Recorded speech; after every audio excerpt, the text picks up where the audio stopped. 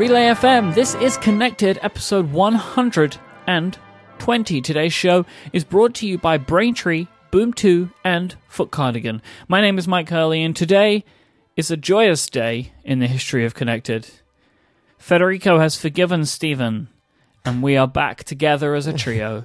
Federico, thank you so much for your kindness. Yeah, sure, but I don't get it. Last week, I was out and I started getting tweets from people that lasted throughout the entire week of, please forgive Stephen, you two should sit down, have a beer, and talk about your issues. You should. Please forgive Stephen. I'm not sure what Stephen did.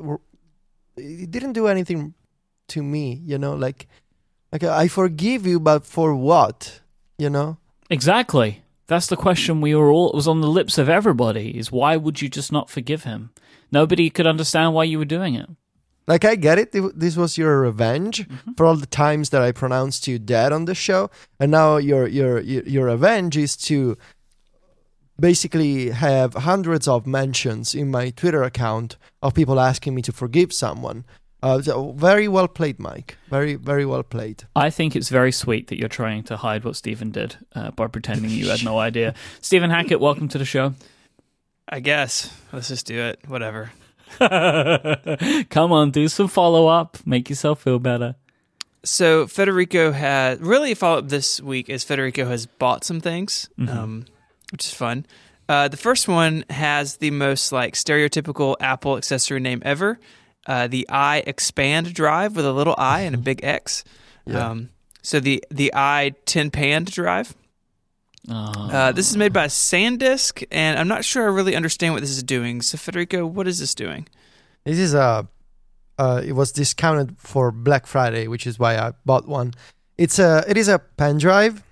With on one end there's a standard USB that you can plug into a computer, and it's a pen drive, a 64 gigabyte model I bought. On the other end, there's a lightning connector, so you can plug this into an iPhone or an iPad. And when you do that, nothing happens because you need to download an app, the iExpand app. And that lets you copy files into this USB pen drive. So you can copy files on iOS, then you plug it into the computer and you can access it from the Finder and move the files around. So it's meant to be an external USB drive for iOS devices that uses Lightning. But because of the limitations of iOS, you need to use this app and you need to manually copy one file at a time. So using the copy to extension from the share sheet, if you have a PDF or a Word document and you need to put it into the USB drive, you use the share sheet, you copy it, then you disconnect and you plug it into the computer. There's no centralized Finder on iOS, so you need to do this manual process from every document individually every time. Or you can automatically backup contacts. You will end up with a VCF file for all of your contact cards on your iOS device, backed up into the iExpand drive, or you can automatically back up photos and videos from the Photos app, which is this last aspect has turned out to be quite problematic because I tried to back up my entire photo library, which is 10,000 items, from my iPad Pro into the iExpand drive. And those are I would say, couple of hundreds videos, and the rest is all photos and screenshots. And I haven't been able to perform this entire backup because even if I try to leave the iExpand drive plugged in with my iPad Pro at 100%, the battery runs out before the backup is completed, which is, there are two problems here. The first problem is the iExpand app should let you select, split up a backup in batches. So before the battery runs out, you can say, I want to back up the first 2,000 items, and then I want to back up, the second set of items. And the second problem is, because of the way iOS devices and Lightning works, you cannot, even if you buy an adapter, you cannot charge an iPad and leave the iExpand drive plugged in at the same time. I tried with two adapters. I have the dongle, the Belkin Rockstar, which is used to charge and listen to an iPhone at the same time, but that adapter is limited to charging and audio. You cannot do dual charging or dual audio. You need to do one of these simultaneously. So that one didn't work. Then I tried with the Lightning to USB, which you plug into the iPad. There's a Lightning connector in the dongle, so you charge the iPad, and there's a standard USB. So I thought maybe if instead of plugging the iX Pen drive via the Lightning connector, if I plug it into the USB side, maybe the app will work anyway. Well, it doesn't work anyway. If you want to use the app on iOS, you need to plug the iX Pen drive via Lightning, and because there's no way to charge the device and to work with the iX Pen drive at the same time, I haven't been able to perform the full backup of my photo library. So from what you've seen, it seems like you cannot charge and pass data. Yeah. Audio you can do, but not data. At least with this device, if you try the Belkin dongle or if you try the USB one, the Lightning to USB, it's not recognized by the system, and the app tells you should plug in your iX Pen drive. So there's just no way to charge and pass data to the iX Pen drive at the same time. Do you have one of those Apple-powered Lightning thingamajigs? Did you try that? What is an Apple-powered? Didn't Apple make an adapter that Phil Schiller said would be good for podcasters? Do you remember that one? Carl's mentioned that one I tried. The Lightning to USB. Right. That's the one you tried. Right, okay. Yeah, and I also tried that actually with my Tascam USB interface, which you guys make me use for recording podcasts. Mm-hmm. And the USB power is not enough to keep the USB interface alive. It just doesn't power on. So if I plug the Tascam into my MacBook, the USB power is enough, and I see the power light on the Tascam. If I try to with the 29 watt adapter with the the USB to Lightning on the iPad Pro, if I plug into the Tascam into this adapter, it doesn't turn on. So I'm waiting for a separate AC adapter for the Tascam and see if I power that from a wall outlet, and then if I plug into the USB, maybe it should be recognized on iOS. Anyway, no way to charge and pass data to the iX Pen drive at the same time, which is a bummer. Everything else works. I can transfer files via the share sheet. The contacts backup is quite convenient. The app is not great, but decent. But there should be a way to perform this full backup, or at least, Apple should allow, iPads to have multiple Lightning ports or make another adapter. No idea, but still not possible. So how do you get files onto this thing? With the share sheet. A file. No. Like if I want to take it from another computer, like is it possible to take something from a Mac, put it onto this SanDisk thing, and then put it onto? How do you do that? Yeah, via USB. Because do you need a cable? No, it's like a USB key. Oh, like it unplugs. It's like look at the picture of it. It just looks like a USB key. There's not even a cover. I have my scale wrong. When I'm looking at the photos, I'm thinking it's bigger than it is. I work out how big it is now. No. It just goes straight into the USB port. That's what that hole is on the end. It's like a USB pen drive with a Lightning connector on the side. It's this old-fashioned thing called USB-A. You kids probably don't remember it. But yeah, we used to use this to put files in and out of what we called computers. It's crazy. Yes. I mean, the thing, and the reason it's in follow-up A, listener Peter suggested this, so thank you, Peter, I think. But we keep coming back to this, that iOS is just not very good at external storage and dealing with getting files on and off anything that's not a cloud service. So there's a link in the show notes to a thing Jason wrote on 6 Colors about this. He was trying to transfer audio files from an SD card. We've talked about this before on the show. The SD card import functionality in iOS is just for photos and videos. You can't get files on and off them, which is really frustrating if you're using a portable recorder for audio. It's like all these things that iOS keeps bumping up against that it just can't quite do. And the iPad in particular would be really well suited for work like this, right? If you could back your files up, you could have documents or something, someone hands them to you and you just put them right on your iPad. This is stuff that it should be able to do at this point in its life, and I hope that it's coming because it would make it more flexible out in the real world. Now, Apple would say, just use AirDrop or just use these other things. Well, this is one of those instances where Apple's sort of like approach to things doesn't always line up with what professionals need or even prosumers need out in the real world. So I'm hoping that some of this gets better in the future.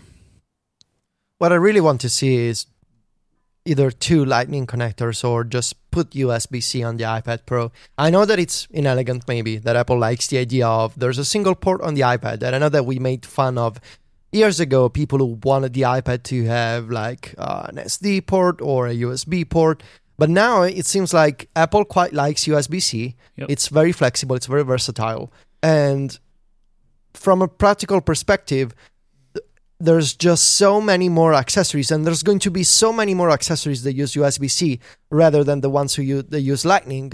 And it seems just inconvenient, especially because you need to buy all these adapters, and they're doing weird things with powering and passing data at the same time.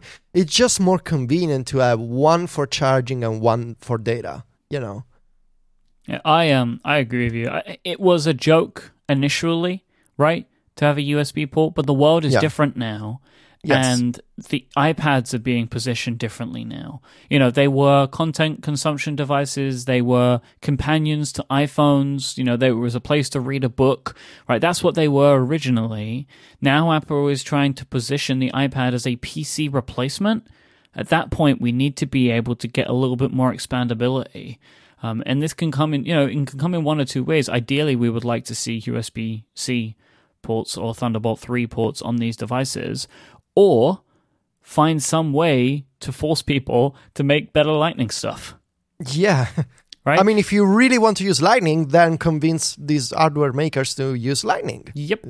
And if you can, then great. Like, it's one or the other, but we just assume that putting like a USB-C on these things would mean that you don't have to do any of that. True. We'll Yep.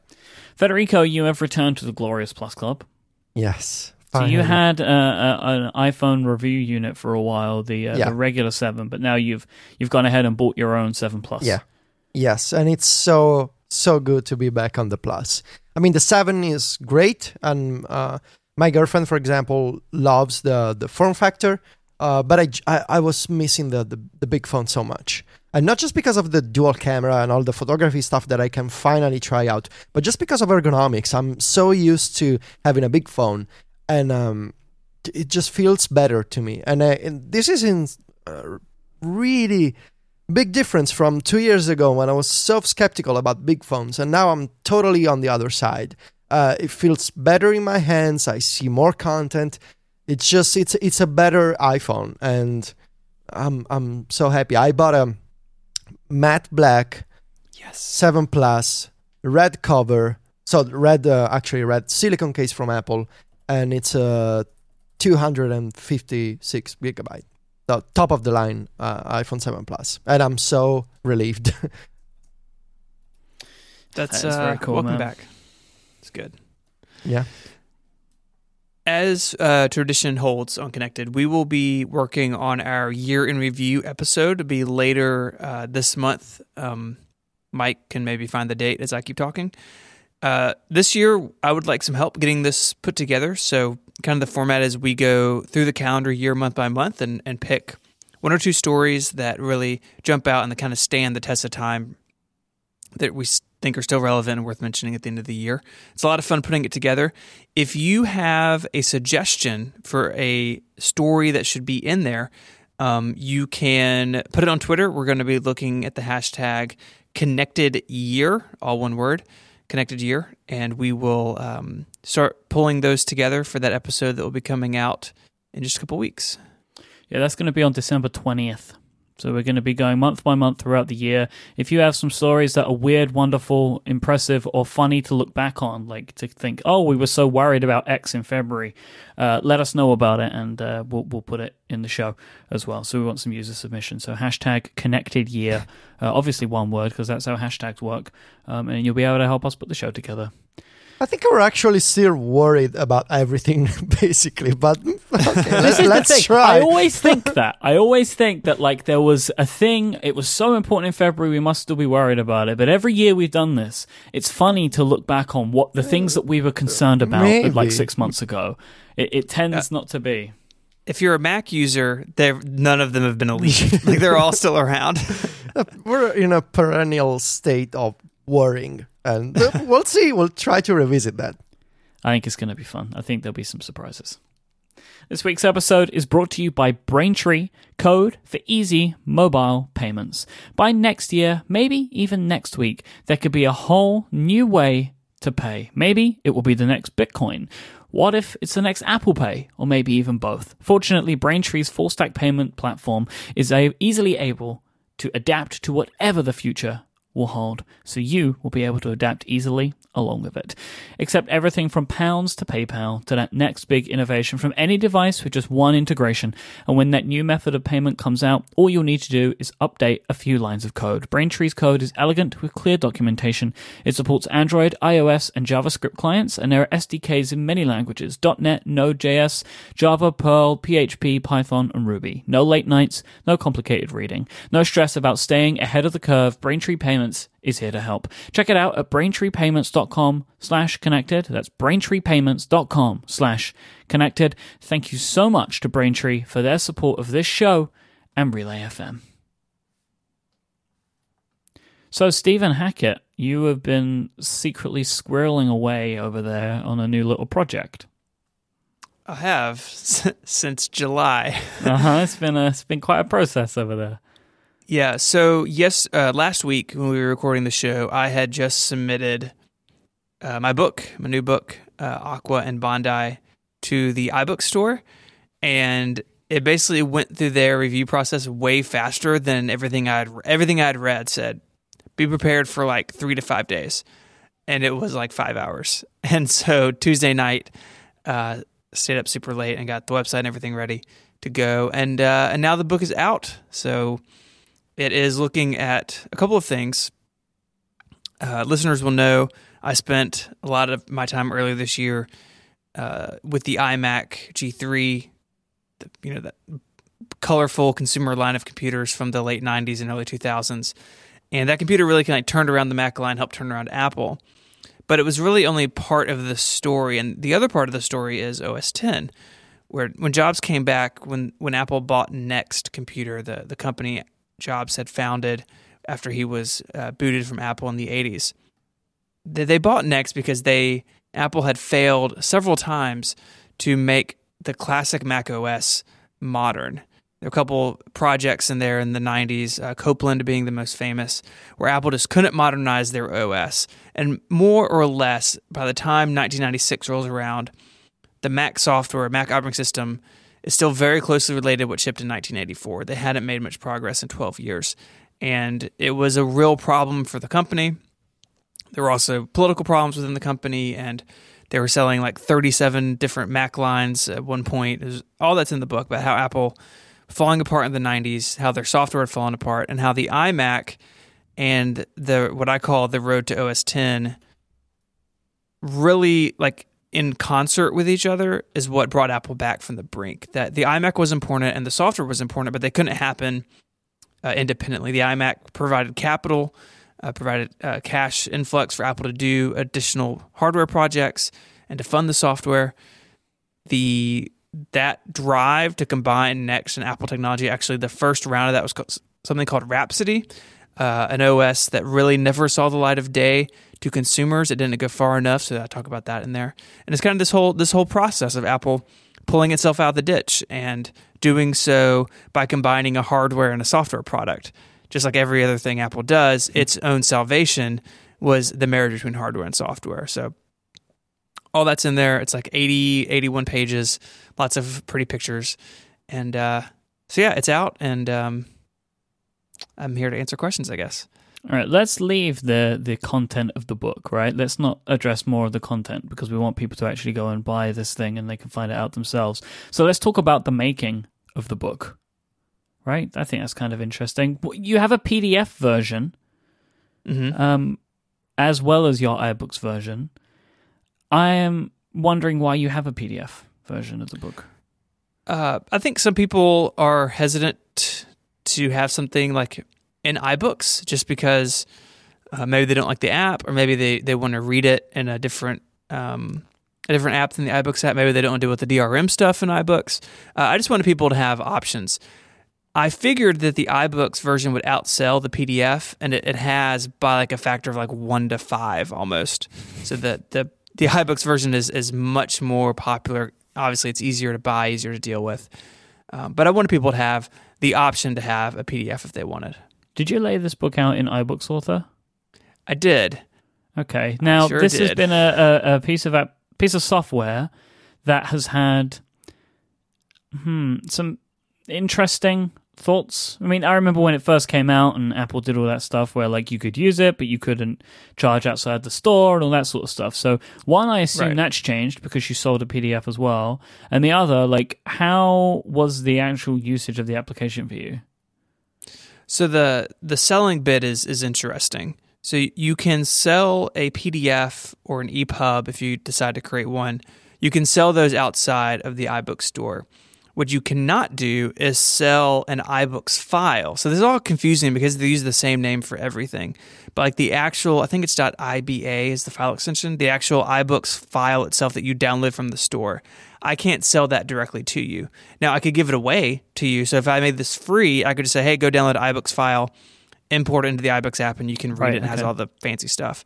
So that's really the only difference now. That used to be more strict, I believe, but they've loosened up on that. As far as the program itself, it's for those who aren't familiar. It's a Mac program. It's sort of like Pages and Keynote, like had a baby and the baby took steroids. Like it feels like an iWork app, but it's a lot more powerful. And it's pretty good. It is a little unstable at times. I ran into this bug. I actually filed a radar on it where if I imported an image above a certain size, the app would just crash instantly instead of like importing the photo. I wouldn't worry about stuff like that. It's fine. Yeah. There's some instability. I was working on it in Dropbox. When I took the file off Dropbox and had it on my local disk, it made it much more stable. So I don't know how much of that was like file system Dropbox weirdness. So I'm not positive I can lay all the blame for that at iBooks Author's feet. But all in all, it's nice. If you're familiar with iWork, you can just sit down at iBooks Author and start working. They have really nice templates you can start from. My book is based on one of the templates that I modified in places. And you can drag media in and do text reflowing and do all the kind of stuff you would expect from something like Pages or Keynote. Now, iBooks Author, one of the good things about iBooks Author is that it allows you to create those iBooks files which have lots of multimedia in them. Did you consider any multimedia elements for Aqua and Bondi? I had an earlier version that had a lot of the places where I link out to a YouTube video. I had basically ripped all those down into QuickTime files and had them embedded. And I decided not to do that for a couple reasons. One, I wanted it to be easy if I update the iBooks file that I could update the PDF in the future. So I didn't want to have like basically a forked version of the book and be making changes in two versions. Also, when you start adding that stuff, like a lot of those videos and stuff, I mean, obviously I don't have copyright availability to those videos, so I didn't want to run into issues there. And it makes the file a lot bigger to work with. And, all in all, it's not a big deal to link out to it. The links are preserved in the PDF. So if you're reading on the Mac or on an iPad and tap the link in the PDF, it opens a browser just like it does in the iBooks app. So for me, it was like, I can just link out to stuff and that gets you close enough. And I don't have to deal with any of the extra headache of having a lot of media in the book. Did you write the book directly into iBooks Author then? No, I actually wrote it all in Google Docs for a couple of reasons. One, like iBooks Author is just a heavy app to be dealing with, like writing into. And I did a lot of writing on iOS. And so several people have edited and like provided feedback on the book, and some of that feedback came directly through Google Docs. Like before I had any layout done, I had a couple people who are like really familiar with some of this stuff go through the Google Doc and just leave comments there. And so most of the writing was done online, and then I would just copy and paste it into iBooks. Some of the stuff, of course, was in iBooks. Like some of the call out sections and stuff, I just wrote there as I went. But most of the writing was done online. Who were these experts? Are you able to reveal names? So there is a thank you box on the About section that a lot of people who helped are listed there. There are a couple people who asked to do it anonymously. So I will leave them. Did you talk to Tim Cook or something? Johnny Ive? Who did you talk to? Tim Cook doesn't care about Mac history, so it wasn't him. Oh, there we go. Wow. So, Stephen, I want to know, what's the response been like, and can you share any interesting feedback or comments from people who bought the book? Yeah, the response has been great. So I put it up Wednesday. It got some press, including at Mac Stories, so thank you. It's been really good. I've heard from a lot of people who seem to be enjoying it. Reviews have been good on iBooks. I've gotten some nice emails from people thanking me for it. Actually, I've gotten several emails from people who used this stuff back in the day. I heard from one person who actually worked at Apple during this time frame. Yeah, I worked on some of this stuff. It's really cool to read about it. And by the way, you got all the details right, which is what I care about the most. So it's been really good, and it's been something that has definitely met my initial goals, sales wise, which is good. And it feels good to just have people who don't necessarily follow everything I do. A lot of these notes I'm getting from people on Twitter don't follow me on Twitter, so they found the book elsewhere and then decided to reach out. So that's been really encouraging and really, really fun. And what was the worst part of putting this book together? Some of the layout stuff in iBooks Author, like I said, was just kind of hairy at times. I really was not expecting I don't know why I wasn't expecting this. The publication to iBooks itself is pretty weird in places. So you export your file in iBooks Author, and then you have to upload it to iTunes Connect. There's a Mac app that kind of sits in between. And when I initially did it, I made a mistake somewhere, and the book was basically going to be free everywhere, which is not my plan. The book's $3.99. And so I had to go in, figure out how to fix that. I talked to you. I talked to a couple other people who've used iBooks. David Sparks helped me out a little bit. So that, the iTunes Connect end of it, of setting pricing, I already pushed a small update to the iBook store. I fixed 4 typos. That process is super strange. You don't just give them a new file. You basically have to re-enroll the book and copy all your metadata over. This is nothing new to app developers, of course, but I've never been through this process personally. So that was a little bit of a learning curve.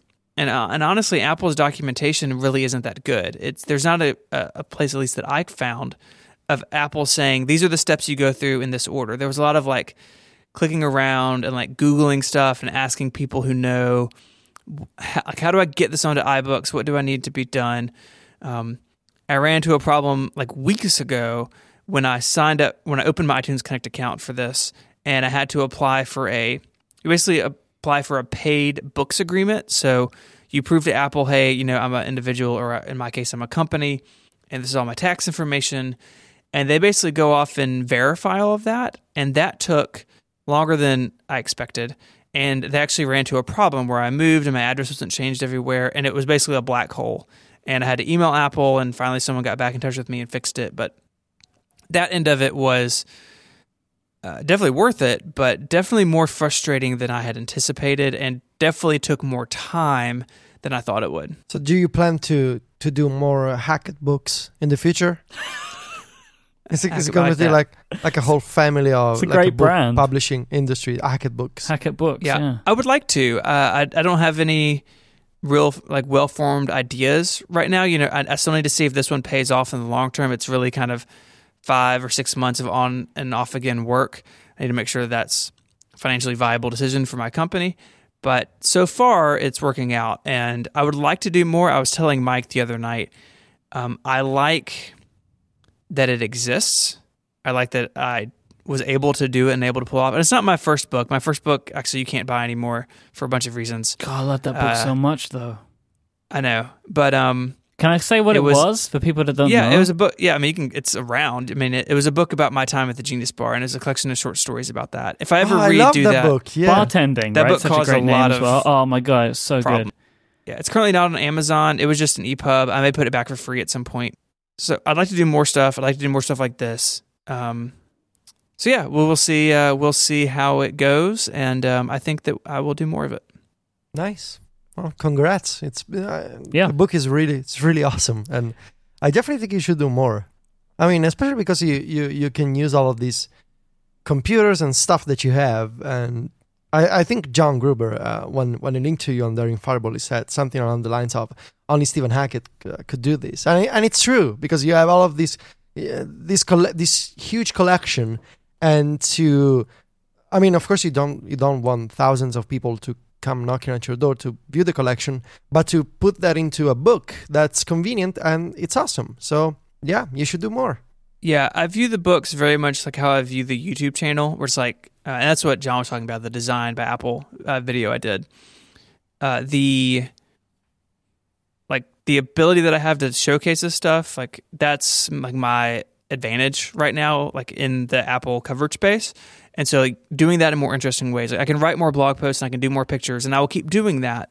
But this stuff also like plays well in books and does really well in video. And so I'm looking to kind of expand all of this in different ways and kind of see what works, see what doesn't, and keep experimenting. You got to keep advancing that personal brand. That's right. It's all about the personal brand.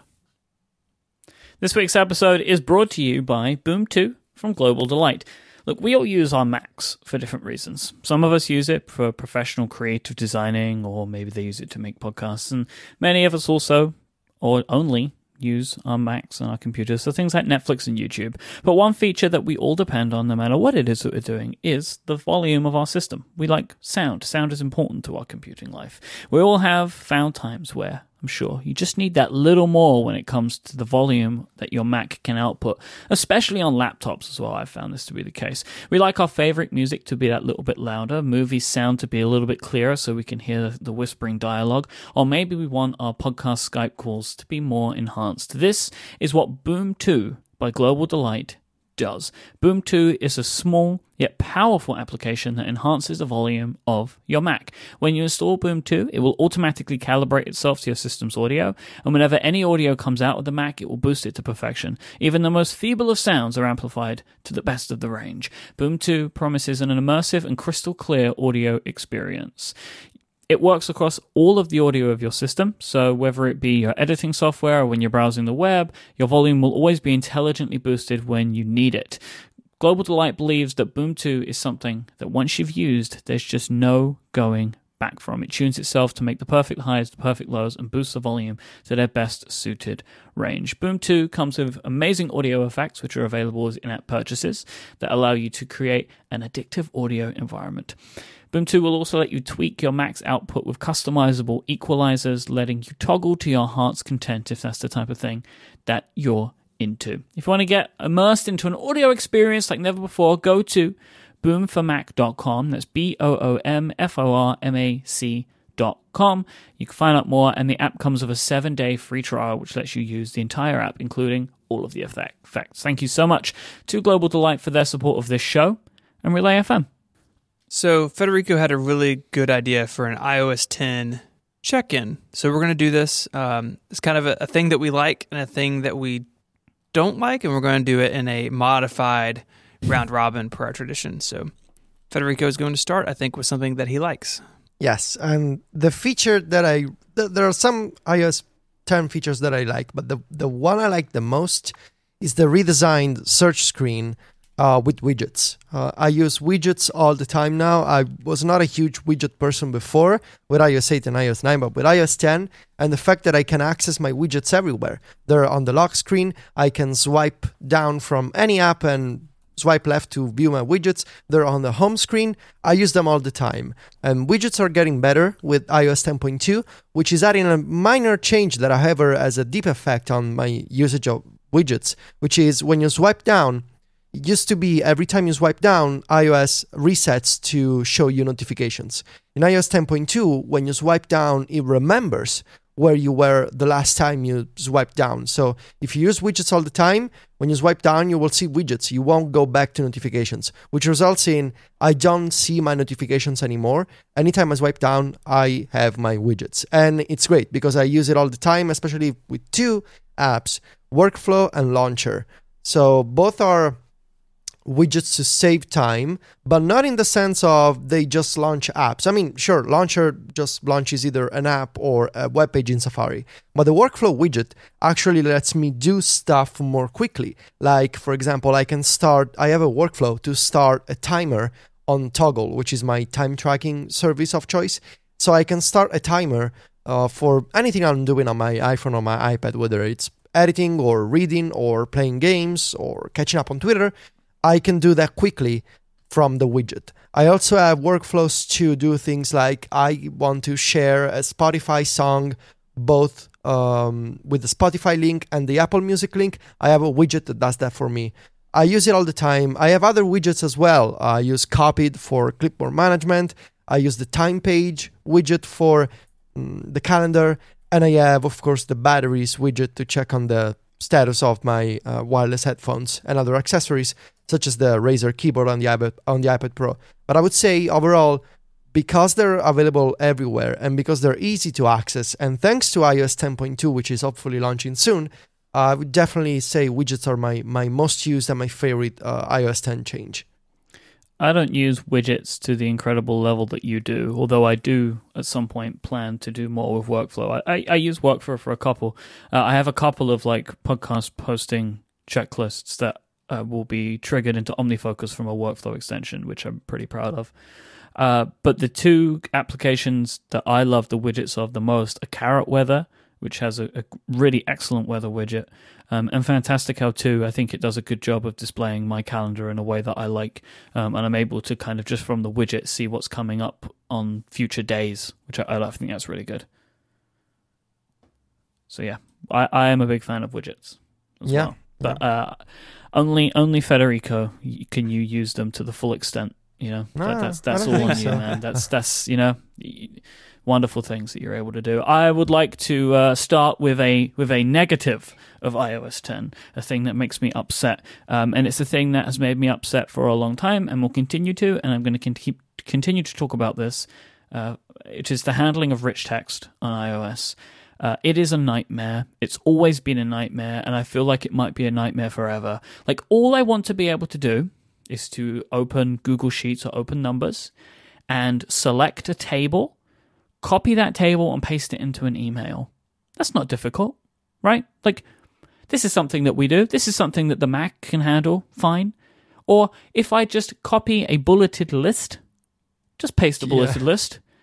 Like, this is all I want, right? Like, there are things that, you know, we talk about this quite a lot. What are the things that we still use our Macs for? Me and Federico talk about this.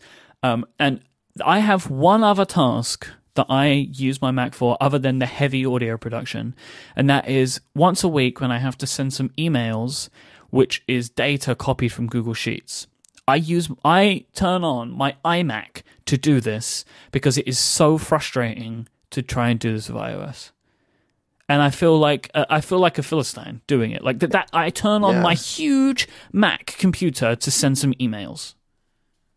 And it's not even limited to Google Sheets. Even if you just use Apple apps, even if you just try to copy some formatted text from Apple Notes in a mail, or and you try to paste that in a message, it doesn't work. And the problem here is that the entire rich text framework is messed up on iOS. There's not even a single rich text framework. There's a bunch of ways developers can do formatted text, and it changes from app to app. And Apple never really optimize and says, okay, if you want to do rich text, if you want to work with the system clipboard, if you want to accept rich text when the user pastes some content, you got to do this and this. It's all inconsistent. And it's a problem because the user expects consistency. So I copy a list or I copy a table, I should be able to paste the table. And instead, iOS never shows you that kind of control. And it doesn't work. So yeah, it's a problem. I don't come across that as much as you do, but it's definitely a problem. It really, really frustrates me a lot. Just because it feels like it's such a simple, fundamental thing. Right? Like the copying of text from application to application. Like it copies plain text. It takes rich text, converts it to plain text, and then just pastes plain text. Like it frustrates me because it's something that is you never have to think about on platforms other than iOS, right? Like it just works because that's just how text is formatted. But it seems like this is something that is not being fixed, and it's something that I can't understand in the world of professional iOS devices, that we don't even see rich text being handled consistently or at all in some cases. It's very, very, very confusing to me. I'm going to start with something positive, and it's something that when I was thinking about this, it's what came to mind almost immediately, which really surprised me, and it's the improved Maps app. in iOS 10. There are a couple of things that I really like about it. One, they've moved much of the interface, like the buttons and the menus and stuff, to the bottom of the screen. Apple Music does some of this as well, but Maps, I think, does it really nicely. If you have a bigger phone like I am, or if you're using Maps one-handed because you're walking or you're on a bus or you're in a car, it's really easy to sort of navigate with just your thumb. A couple new features really stand out to me. It does a much better job at remembering where I parked my car. So I've got Bluetooth in my car. The phone unpairs when the car turns off and drops a pin on the map saying this is where your car is. That doesn't always work for me. It's still a little hit or miss, but it seems like it works more often than it used to. And it does a nice job about recently searched locations or addresses, things on my calendar, things in the proactive system. So like on Tuesday night, I always go to the same place. When I open Maps, it's always there waiting for me. So that stuff is really nice. And they've added search along your route. So if you are in the car, if you're on a trip and you want to say, hey, is there a Starbucks, in the next few exits? It can now do that. You used to have to go to Google Maps for that because Maps wasn't able to do that. You basically had to stop your directions and then search and kind of know where you were on the map and then go back in. It's much more streamlined now. I don't use Maps every day. I use it a lot less than I used to. But when I do use it, it seems like it's far better than it's been. I should say, as fine print, I've never really had the problems here in Memphis that some people had with like streets missing or like one-way streets being wrong or anything like that. The map data, the tile data has always been pretty good for me in my area. But all the rest of the stuff, all the features, all sort of the niceties on top seem a lot better in iOS 10, and I'm a big fan of it. Something I don't like, as you might imagine, is the lack of iPad updates in iOS 10. We only got minor changes in iOS 10 for the iPad, which is basically Safari split view and the home screen icon added to the command tab switcher. I cannot think of anything else, basically. The rest is all optimizations from iPhone interfaces. And even the new stuff that we did get in the betas, it got removed before the final release, such as side-by-side compose in Apple Mail, which was really nice. For some reason, it was cut from Beta 4 or Beta 5. So that was like a 3-pane view, right, on the larger iPads. Now it was like you could do split view inside Mail, so you had the mailbox with the messages on the left and the compose screen on the right. It was really nice. The Safari thing, right? Yes, kind of, yeah. It was the same concept. You could actually drag the compose panel to the right. It was really nice. And it's it was removed. So my hope is that we will get with iOS 10.3 next year in the spring with new iPads, an iPad Focus release. And there's a lot of things that Apple needs to fix. It's been almost not 2 years, but more than a year since iOS 9 came out, and the entire split view and multitasking features need to be improved. The app picker, when you swipe down and you need to scroll apps vertically, that's so slow and it's inconvenient, and people have been complaining about that feature ever since the days of iOS 9. And that's just the more I've used it, the more I'm just frustrated at just the fundamental way that it works. How does it pick those 3 applications that it shows? Because it's never the one that I want. I think I explained this before, but again, those 3 apps at the bottom, those are not necessarily the last 3 apps that you used on your device. Those are the last 3 apps that you used in multitasking. It doesn't make sense. I know, it's just the way that it is. So that entire interface needs to be redesigned, and there has to be external keyboard integration. Because so I use my iPad in multitasking all the time, but every time I want to open split view or change the layout or open a different app, I need to lift my fingers off the keyboard and I need to touch the screen. Mm-hmm. You cannot do multitasking with a keyboard. But there are other problems, like the home screen on the big iPad Pro is starting to feel like a joke. The space is not being used at all.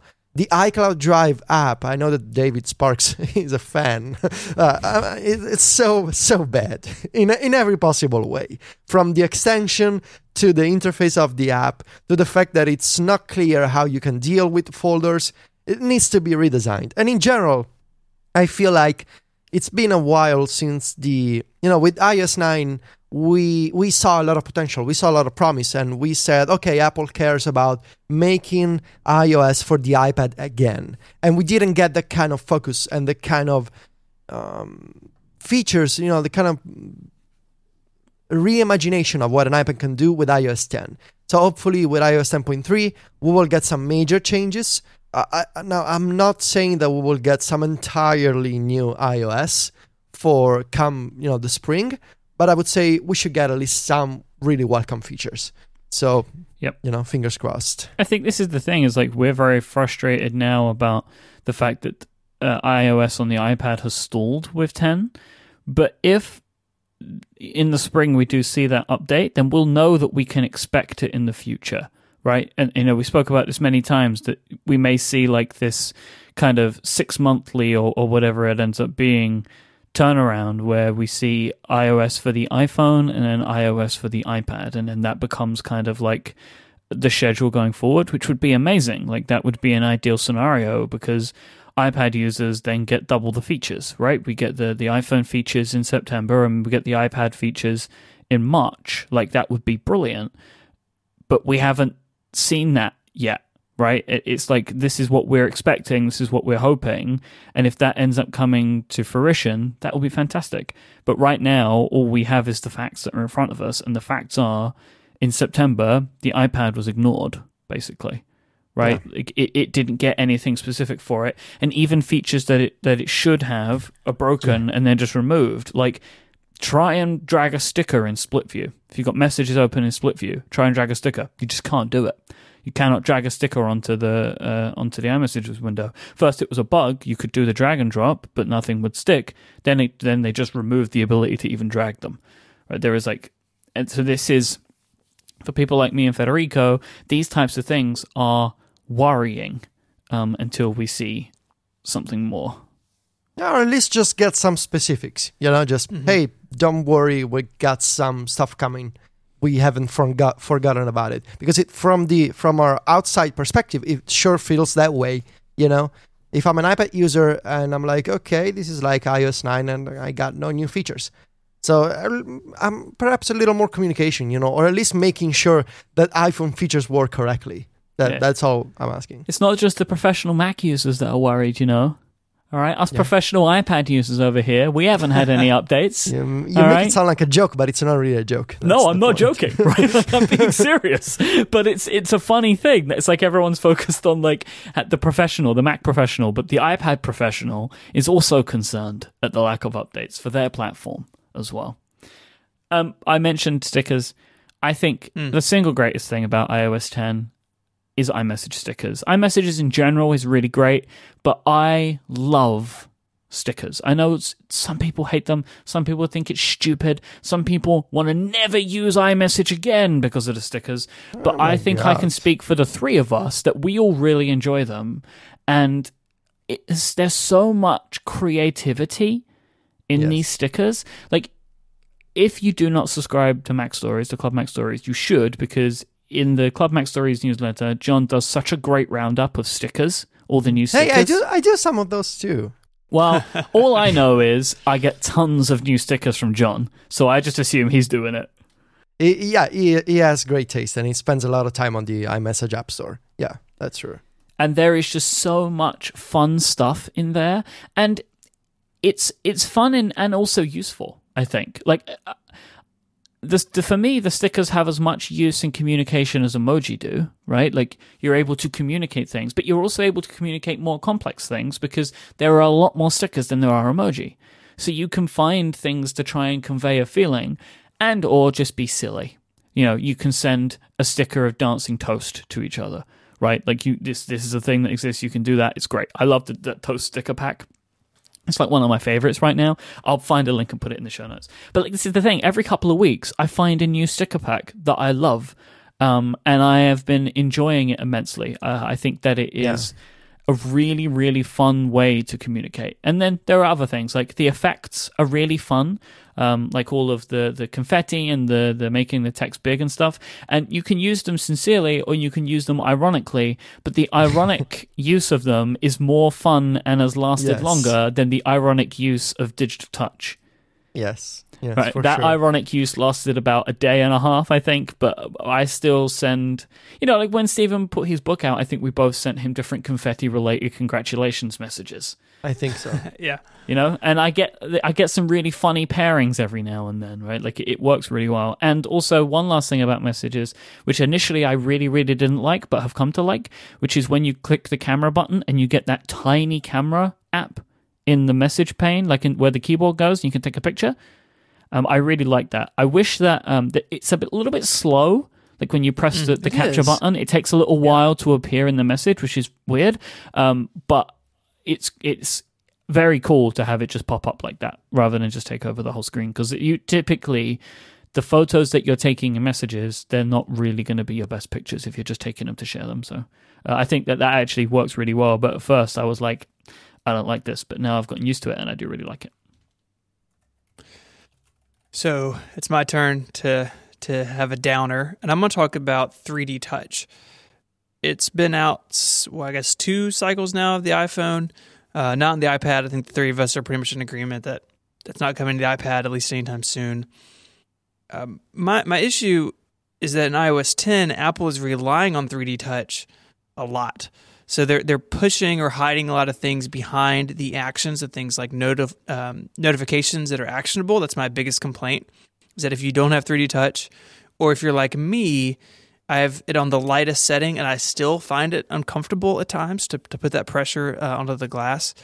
It's sort of annoying that I have to use it all the time. And that if I turn it off or I try to do things other ways, or if I'm on my iPad, that a lot of things are just done differently, or some things aren't even really all that possible. And I think that, there's some confusion around 3D Touch and like some other gestures. Apple needs to figure that out. But my big complaint is that anything that is reliant on 3D Touch should be able to be done in a different way that is like on the same footing. So notifications, you got to drag down and like kind of get the right amount. Swiping over to reveal the actions was fine. There's a lot of stuff that they've changed to leverage 3D Touch that I'm not sure was worth the change or worth the hassle. And if you don't want to use it, or if you can't use it, then you're sort of stuck in some weird places, and that's unfortunate. Yeah, I agree really with the notification action thing. I know some people that don't have 3D Touch devices, and there is just information, some notifications that you just can't see. Like, you're just stuck. There's just no option for you. And I find that really weird. Like there are is it the alarm one? Which you can't do anything from? Like you can't snooze an alarm from from non-3D Touch devices. I'm not sure. I think that might be one of them, which is it's just such a strange thing to me. And there are times where like Apple's ham-fisted push towards having you update is good, but I think that there are some times where it's not so good, and some of the 3D Touch stuff is weird. I mean, I have to say, personally, I've come to really like a lot of the 3D Touch stuff, but I think that there should be options where, for people, where they think of other things, and honestly, the iPad is one of those. Yeah.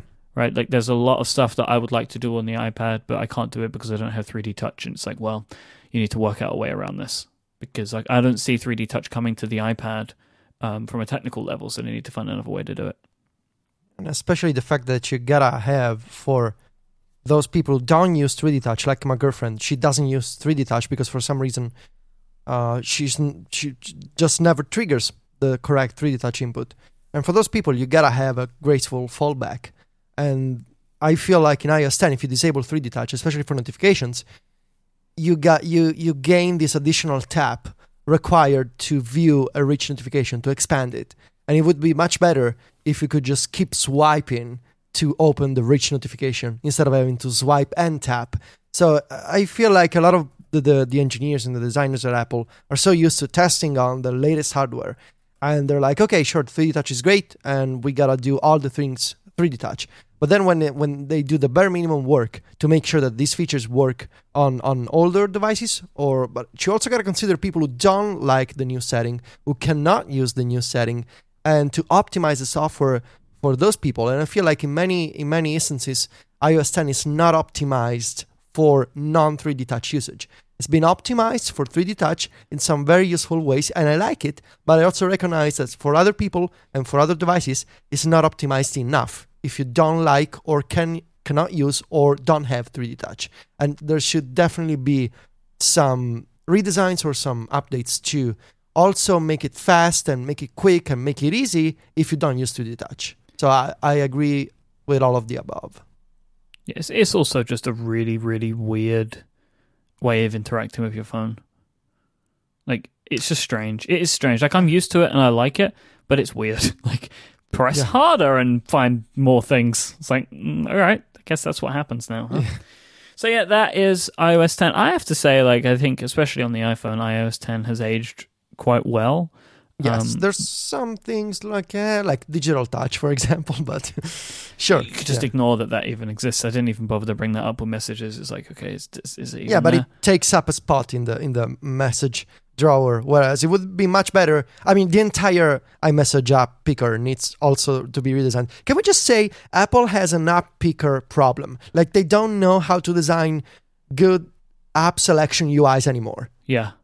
You know what? I actually agree with you, because what have we got? We've got the split view app picker and then the iMessage app picker, which are both just disasters. And the home screen, which you could argue that on the iPad, it's, I think the problem was they designed the home screen and then just tried to make the home screen in different everywhere. ways. Like, very weird, very weird. All right, so that is iOS 10. We're looking forward to hopefully some more improvements in the first quarter of next year.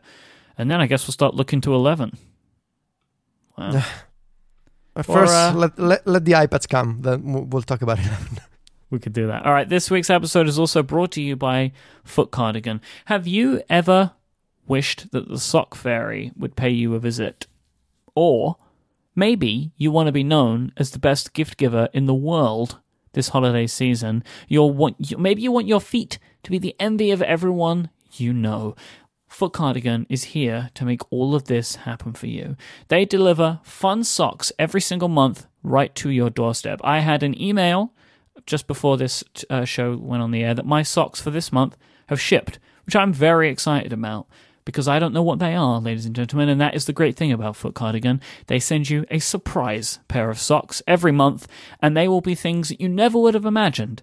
I was telling Federico earlier today, my socks today are Foot Cardigan socks, and they are yellow and brown, and they have spatulas on them. I would never have bought those pair of socks, but I'll tell you, I'm happy that I own them. Foot Cardigan starts at just $9 a month, and they are a fantastic gift this holiday season. Maybe for a birthday, or even just for yourself. There is no shame in buying yourself a Foot Cardigan subscription. I pay for my own, and I get the socks that I want every month. Socks that I never even knew that I wanted. Foot Cardigan has options for men, women, and kids, and they have different styles as well. They have no-show socks, they have luxury socks. It doesn't matter what you want, Foot Cardigan have got your feet covered. Go to footcardigan.com right now, and you'll get 10% off your order with the coupon code WORLD, WORLD. Once again, that is footcardigan.com, promo code WORLD at checkout for 10% off any subscription. I really do recommend this as a great gift. It's a gift that keeps on giving, and also just for yourself. It is really, really fun. I love my Foot Cardigan socks. Thank you so much to Foot Cardigan for their support of this show and Relay FM. Okay, so there was a Mark Gurman rumor over on Bloomberg about a new version of the Echo with a screen. The Amazon Echo will come with a screen in the future, as well as just having its speakers. So currently there are three versions of the Echo. Is it the regular, the dot, and the tap? Is it tap? I think so. Yeah.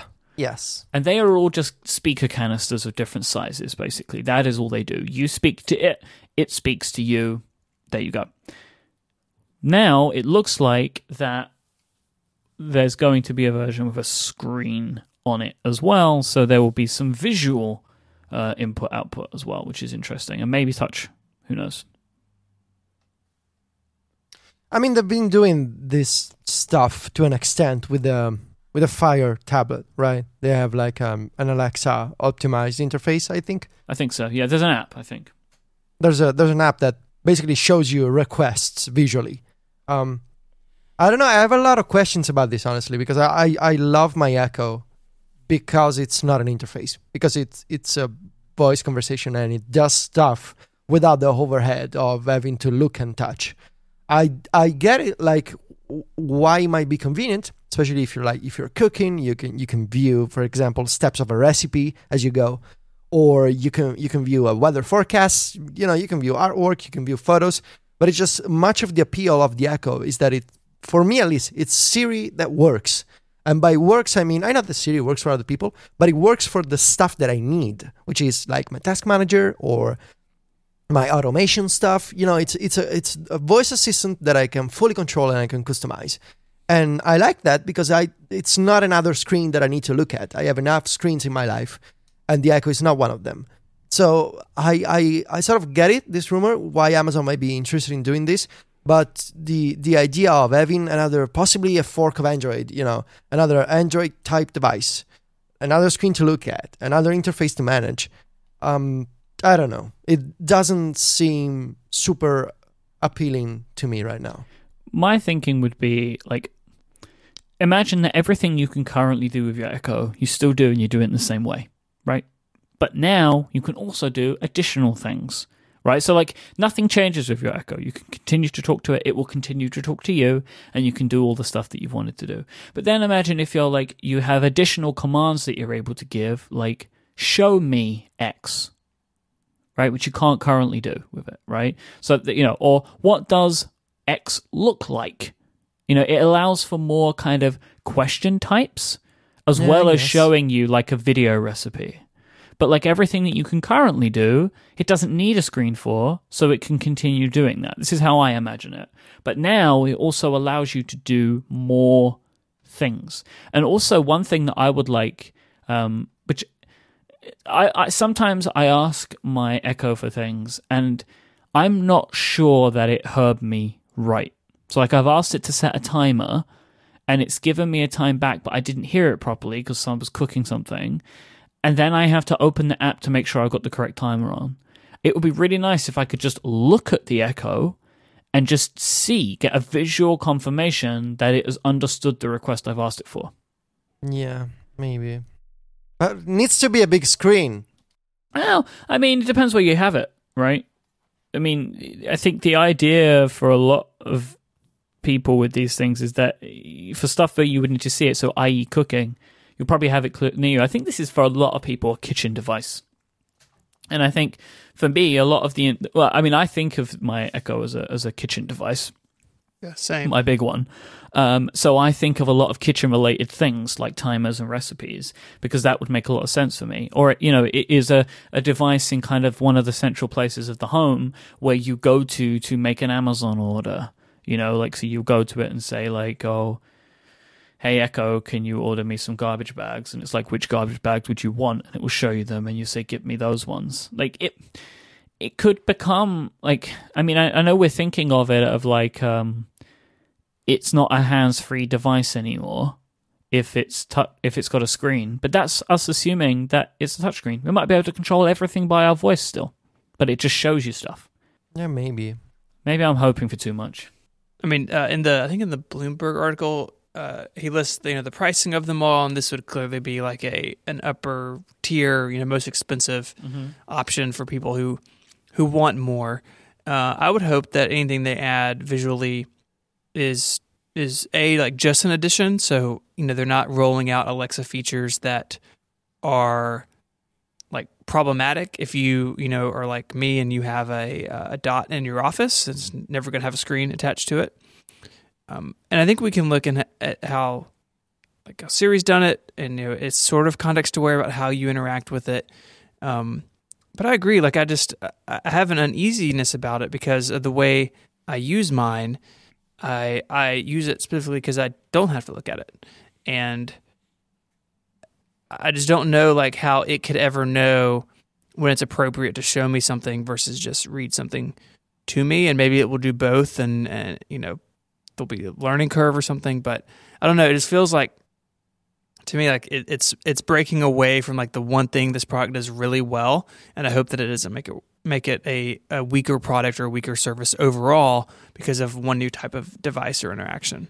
Because the thing is, like, if they want to continue making the current Alexa products, the Echo products, then they're going to still be focusing on the voice control, right? They can't start changing all of the base functionality to mean it needs a screen when they have 3/4 of their product line don't have screens on them. Right. So that would be kind of my thinking, was like, yeah, it's going to just either add some new things in that it didn't have before, right? Some new features, and or like augment things. So you can still use your voice, but if you want to look at the screen, you might get a little bit more information. I think I'm a bit more excited about the idea of this product than you two are, I think. Which is right now, yes. Because I cannot imagine if and how I might want to look at this display, but I'm open to the idea. Just I need some more details. Right now, it doesn't strike me as something that I really want. So I think I don't know if this is just our use cases. Our primary use cases are different, but I am frustrated with my Echo quite a bit because it doesn't have a screen. You know, like that. Like I have a time. I mean, I use it so much when I cook. That's when I mostly use my Echo. And I'm setting timers on it, and I have no idea how long is left on those timers until I then open the Echo app on my phone. I would really like to be able to look, just glance over and see the timers ticking down. And there are other things that I might like when setting up. Not having to use the app on my phone to do setup stuff, like to do it directly on the device, I think would be, I don't know, it feels to me like a more cohesive and better experience. Because plus the Echo app sucks. It's terrible. It's just terrible. I would expect that like Amazon might do a better job with the application when it's on their own operating system. That'd be my hope, at least. Anyway. Yeah, we'll see. I'm keeping an open mind. Yeah, I think so. All right, if you want to catch us online, there's a few places you can do that. The show notes for today's episode are over at relay.fm/connected/120. You can find Stephen online at 512pixels.net and at ISMH on Twitter. Federico is at macstories.net and he is at Viticci, Viticci. I am at imyke, IMYKE. Thanks so much to Braintree, Boom2, and Foot Cardigan for sponsoring this week's episode of Connected. But most of all, thank you for listening. Don't forget, submit your stories for our end of year episode by using the hashtag ConnectedYear on Twitter, and it will go into a spreadsheet where we can see them, and then we might be able to use some of the stories that you suggest to help us with our year-end wrap-up episode in a couple of weeks' time. Thanks for listening. We'll be back next time. Until then, say goodbye, guys. Arrivederci. Adios.